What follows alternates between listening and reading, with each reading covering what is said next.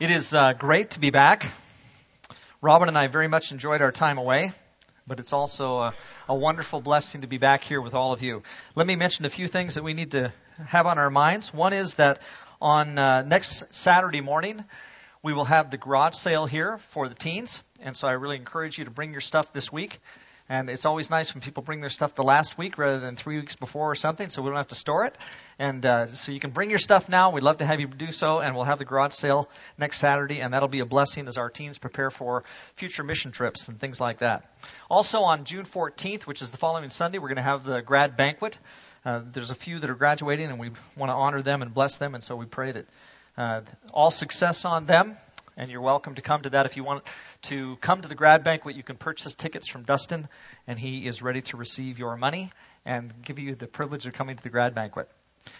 We also have a Serve Day coming up on June 13th in the morning. So if you want to be of service to your community and bless some people here that in our community that need some assistance, we're going to choose 6 specific homes to go to. There's a sign-up sheet in the foyer that you can sign up for. We'd love to have you sign up, and we'll just spend a few hours just serving those in our community and bless them with the privilege of Christ's service.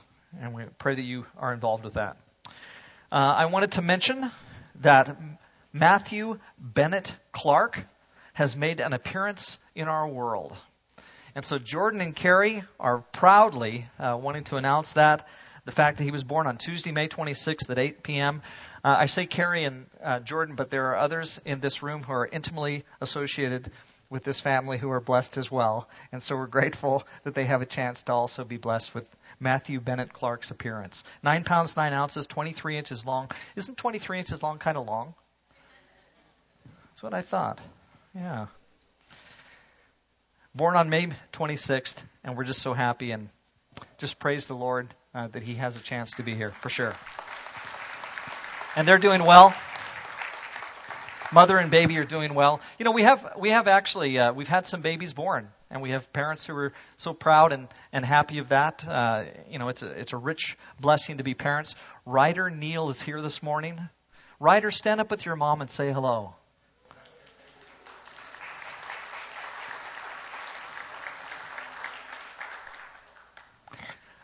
It's just so sweet and wonderful when God blesses families with children, and we're so grateful for that at this time.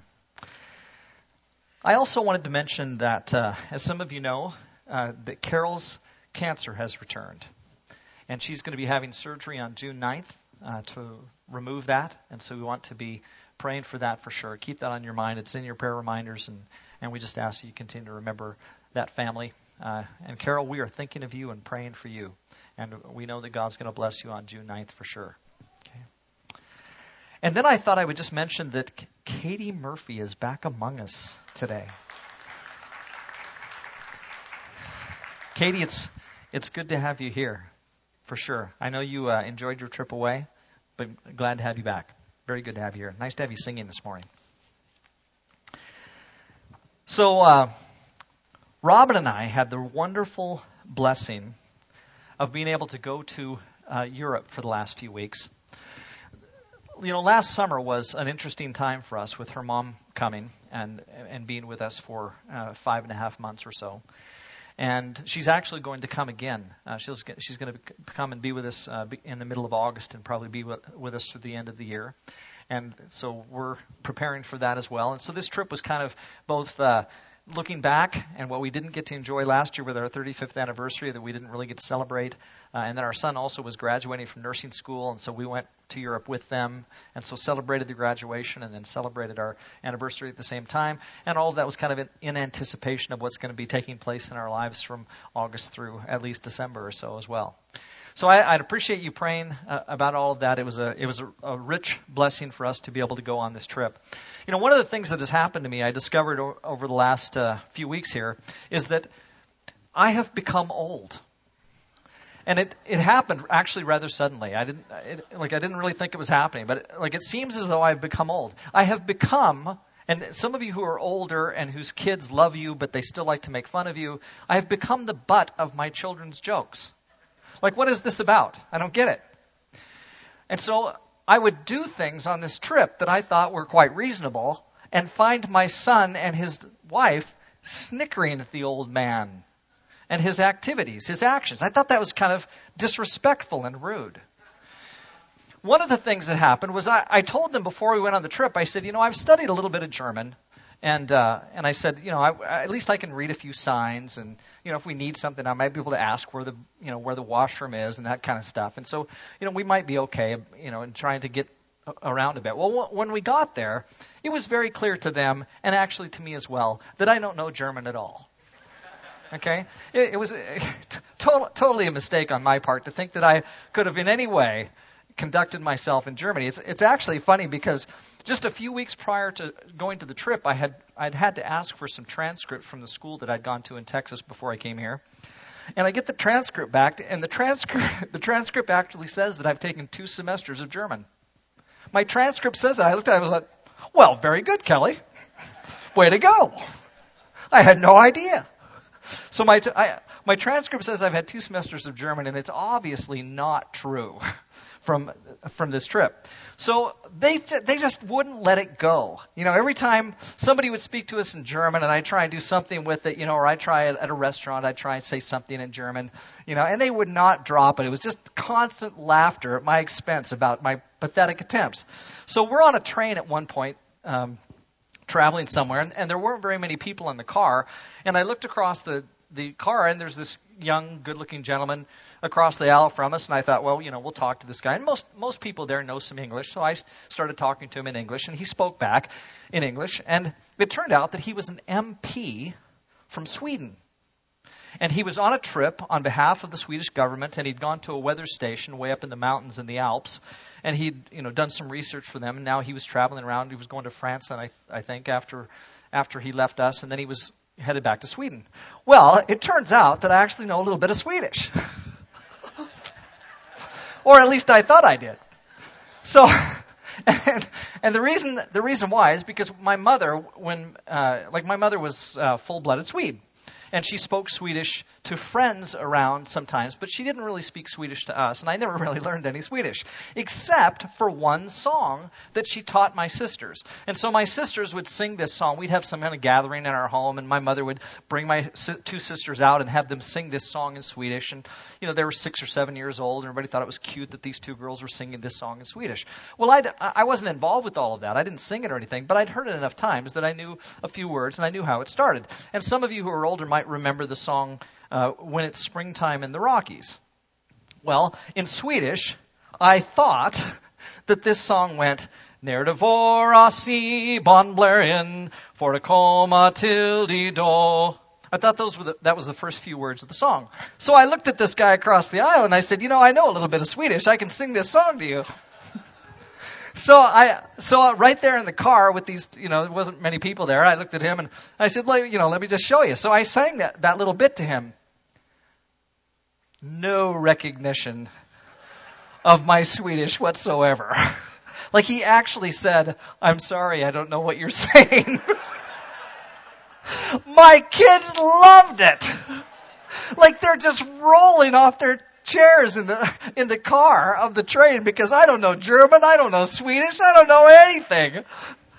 So I have become the butt of my children's jokes, all because of a trip to Europe. So those of you who are growing older, be careful, and you are all growing older, I've noticed. Be careful because it's going to happen to you someday too. If I ask you this question, with absolutely no chance for you to ask any questions back of me, you just have to answer based on what I say, no questions. If I said to you, what did Dorothy want more than anything else? What did Dorothy want more than anything else? You can't ask me any questions. What's the answer? To go home. Yeah. Anybody who's seen The Wizard of Oz knows the answer to the question. Dorothy wanted to go home. I'm crying already. How long have I been back? Here's what I mean when I say that I want to go home. And by the way, by the time I got done with what I'm going to do right now, I think the first service was really depressed. So don't get depressed on me here, okay? The Mexican War on Drugs, which started in 2006, has taken 150,000 lives. 150,000 people have died in the Mexican War on Drugs since 2006. That wasn't very long ago. I came here in 2006. 178,000 people have died in armed conflict in the Sudan since 2003. Now, we've got some Sudanese sitting right over here. And they know exactly what I'm talking about.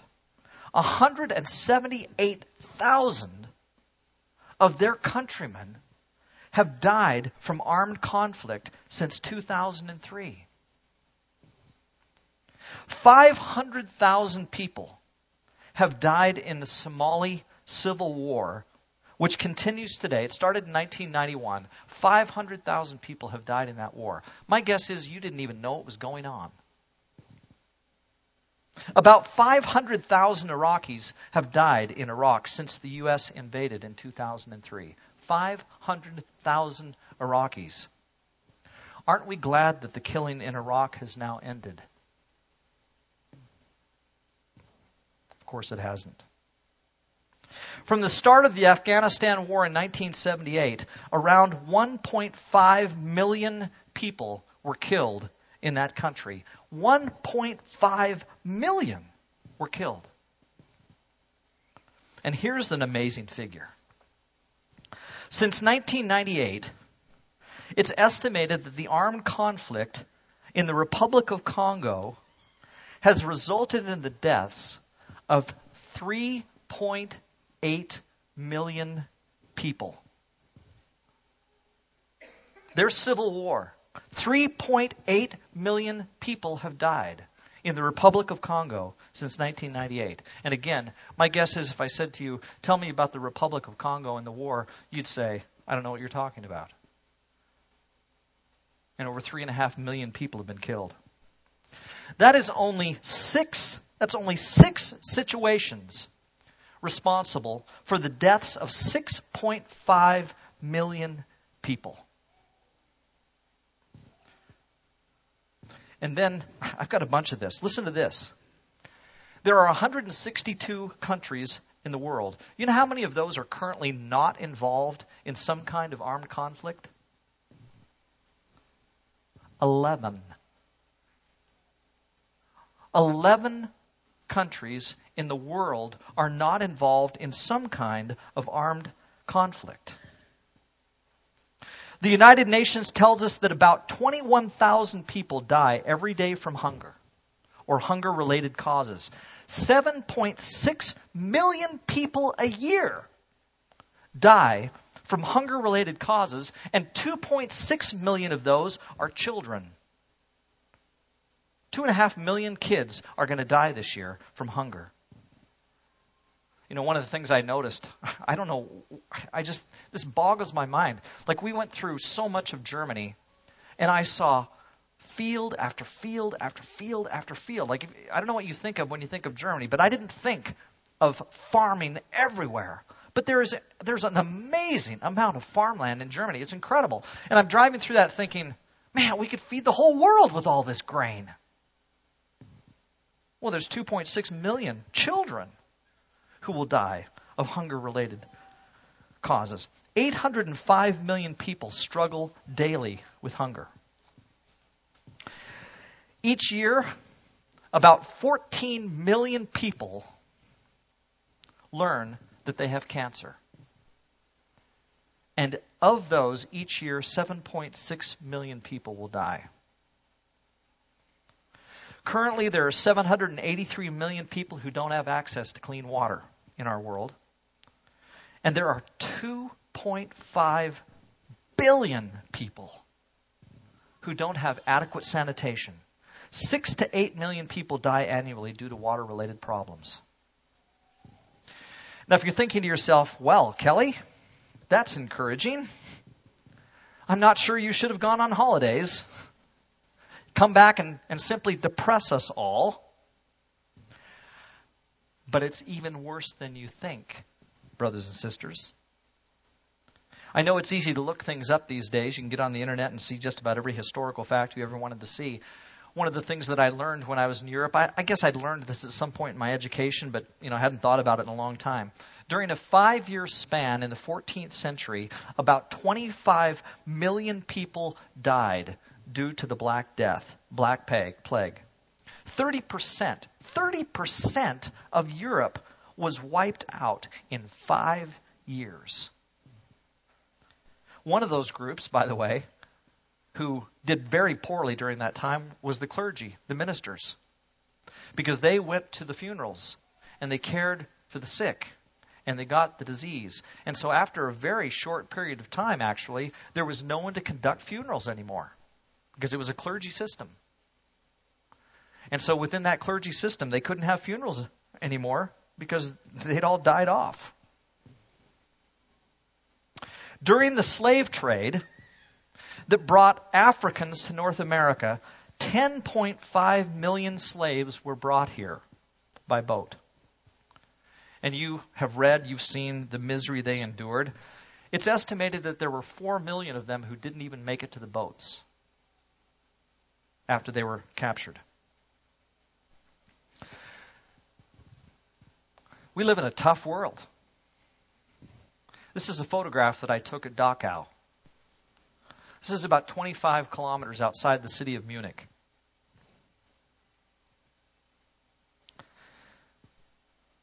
A conservative estimate would say that 30,000 people died in that camp between 1939 and 45.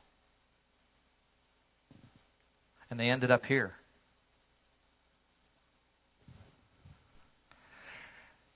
And that's because we aren't necessarily good people. And we don't necessarily live in a good world. Now just think about it. All the things that I've just mentioned. I have said nothing about World War I. I've said almost nothing about World War II. I've said nothing about the Korean conflict. I've said nothing about Vietnam. I've said nothing about Cambodia and Pol Pot. I've said nothing about Stalin and the massacre of his own people. I've said nothing about communist China in 1949.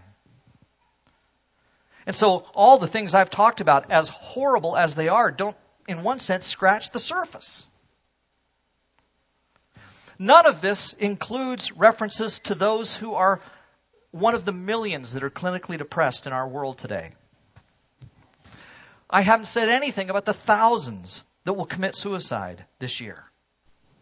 I've said nothing about the millions of marriages that end in divorce each year and the ones in which spouses are miserable. None of this includes mention of the fact that 1 in 12 people in our society is an alcoholic. 1 in 12. It's commonly mentioned that the most difficult thing that the church has in converting the world to Christ is that we already have it so good. It makes me wonder if we don't live in a bubble. Despite all the media that we now have available to us, we are incredibly naive and isolated from what life is really like for most of the people in our world. It's amazing. And given all the facts I quoted above about current armed conflicts and about water problems, about hunger and cancer and the impact of drugs and alcohol, it would actually be irrational, totally irrational, to think that things are going to get much better anytime soon.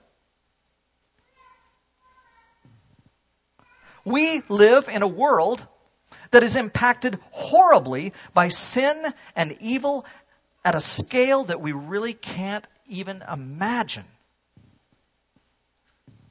And we're created in God's image, I know that, but we fell. And our world fell. And the continuing agony and the lack of progress humankind has made is almost beyond belief. It's amazing to me in what poor shape our world is in. And we don't sense that here. We have a downturn in oil prices, and it sounds like and feels like the whole bottom is falling out. But I'm going to have no trouble getting water today. There is no threat to me today that I'm going to die from the Black Plague. It's just not going to happen. It's just amazing to me just how bad things can be. And so what is the future for us? What's the future for humankind?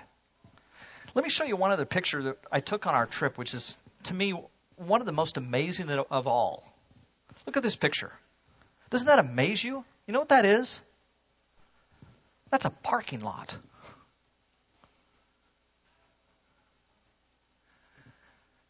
But you'll notice there's a group of people in that parking lot, or standing on the edge of it. This is in Berlin. And they're looking at a sign. And the sign that they're reading tells them that below that parking lot, a long way underground, is the remnants of Hitler's bunker. The most powerful man in the world, in one sense you could say almost the most powerful single individual in the history of humankind. This is his legacy. The German people didn't want to make a monument of this. And so they covered it up, and they made it a parking lot, and they put a little sign on the edge. Humankind, ultimately, isn't going to end in much of a different place than this because of our humanity. He thought he was going to rule the world. He thought everything was going to be absolutely wonderful. But the fact is that at his core, he was evil. And we don't like to talk about the fact that at our core, there's a certain level of evilness that goes along with who we are. But it is still a fact. And we did fall. And our world is crushed because we fell. And so you read these statistics, and it's amazing just how bad things can be. You know, last year when Robin and I went to Portland, when her father was dying, we went to care for her dad in his final days. And right at the end, we were able to bring him home. And the fact is that he lived for only a few hours, and in many ways that was such a blessing. He was done fighting the inevitable. And so when we got him home, he didn't live long. And the fact is there was not a great deal of dignity at the end. Although his family loved him, and he loved his family, and in that sense our love was wonderful. The love could not give him all his dignity, as he was having to be cared for even by us at the very end. And now as a family, we're getting ready to go through a second round with having Robin's mother come and stay with us. And I love my mother-in-law. Oh, I love her. And she has been wonderful. She was a fine, fine, godly woman. But she is dying of a disease that is taking away from her mind. And you talk to anybody and you say, what would you rather have? Some kind of physical infirmity or have your mind taken away? And we all say, give us the physical infirmity. But give me my wits. And she doesn't have that privilege. So sometimes I just want to go home. I think about my own sin. I think about your sin. I think about life here and how we aren't what God wants us to be. And I know we're forgiven. But sometimes I just want to get beyond the temptations and beyond the possibility of sinning and just live in a place that's free of all of that. Now, there's some good news in all of this. You know, for weeks, months now, we've been talking about the kingdom and how God is working something powerful and wonderful in our world, that He wants to change things. He wants to make it different. And He gives us a role and a responsibility and an opportunity to be part of all of that. And it's really wonderful to know that we can be a part of God doing something in our world. We can actually make an impact. And we can pray, and God will bless us, and this can happen. But this morning, I also want to make the point that we have, in some sense, a very depressing kind of reality that we have here. The good thing is that it is provisional. It's not the end.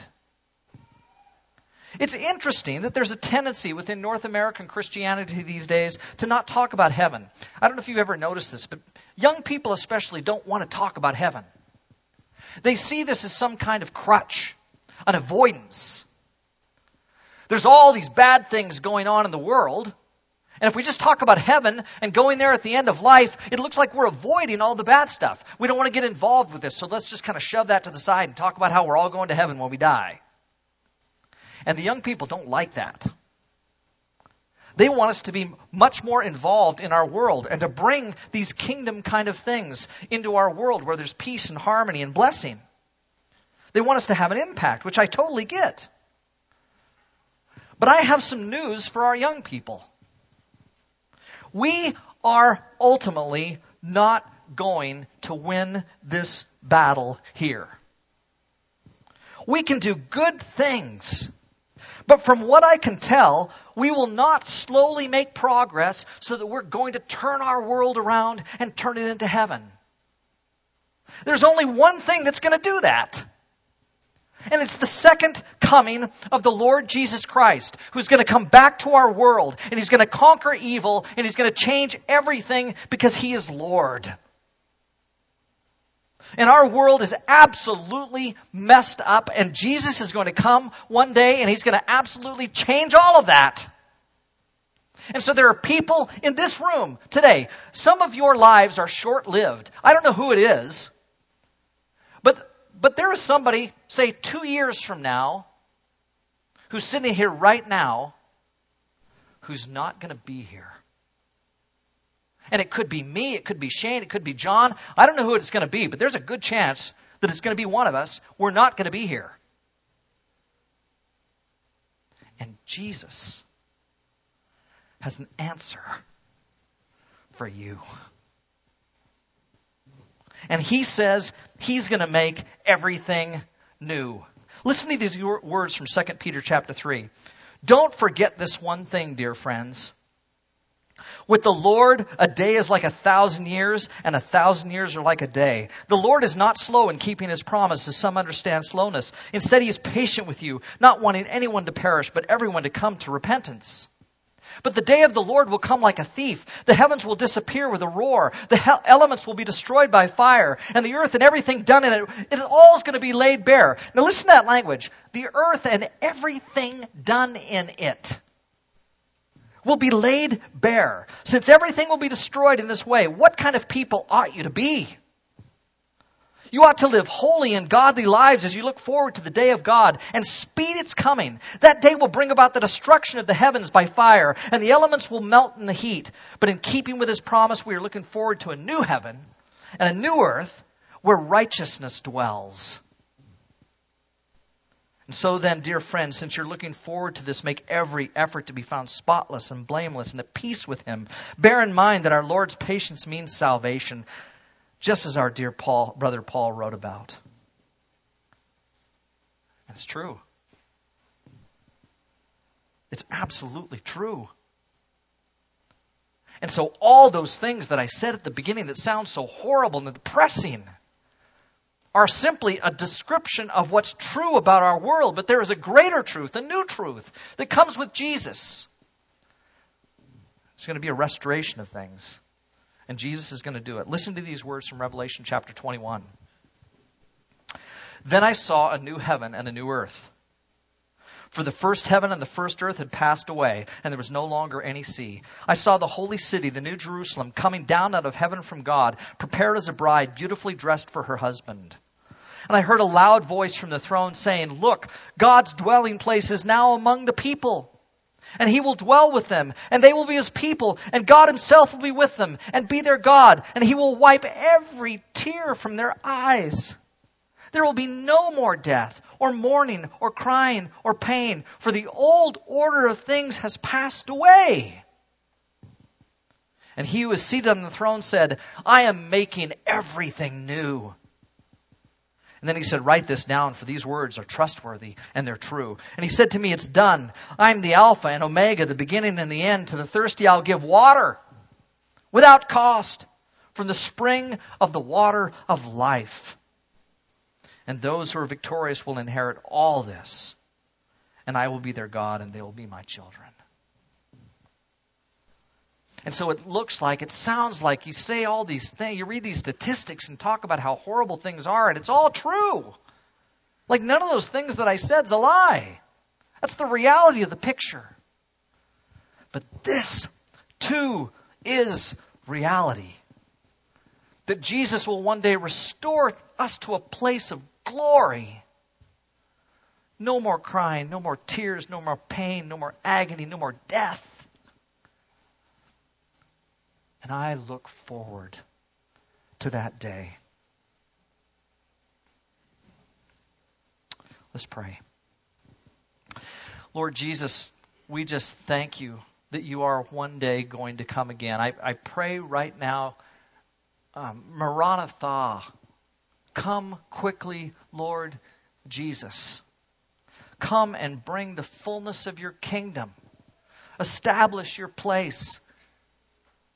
And bring us into it.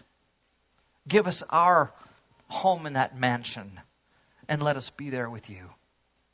Thank you for making this possible. We just praise you today for what you are going to bring into our lives at the end. The future of the kingdom. Through Jesus we pray. Amen.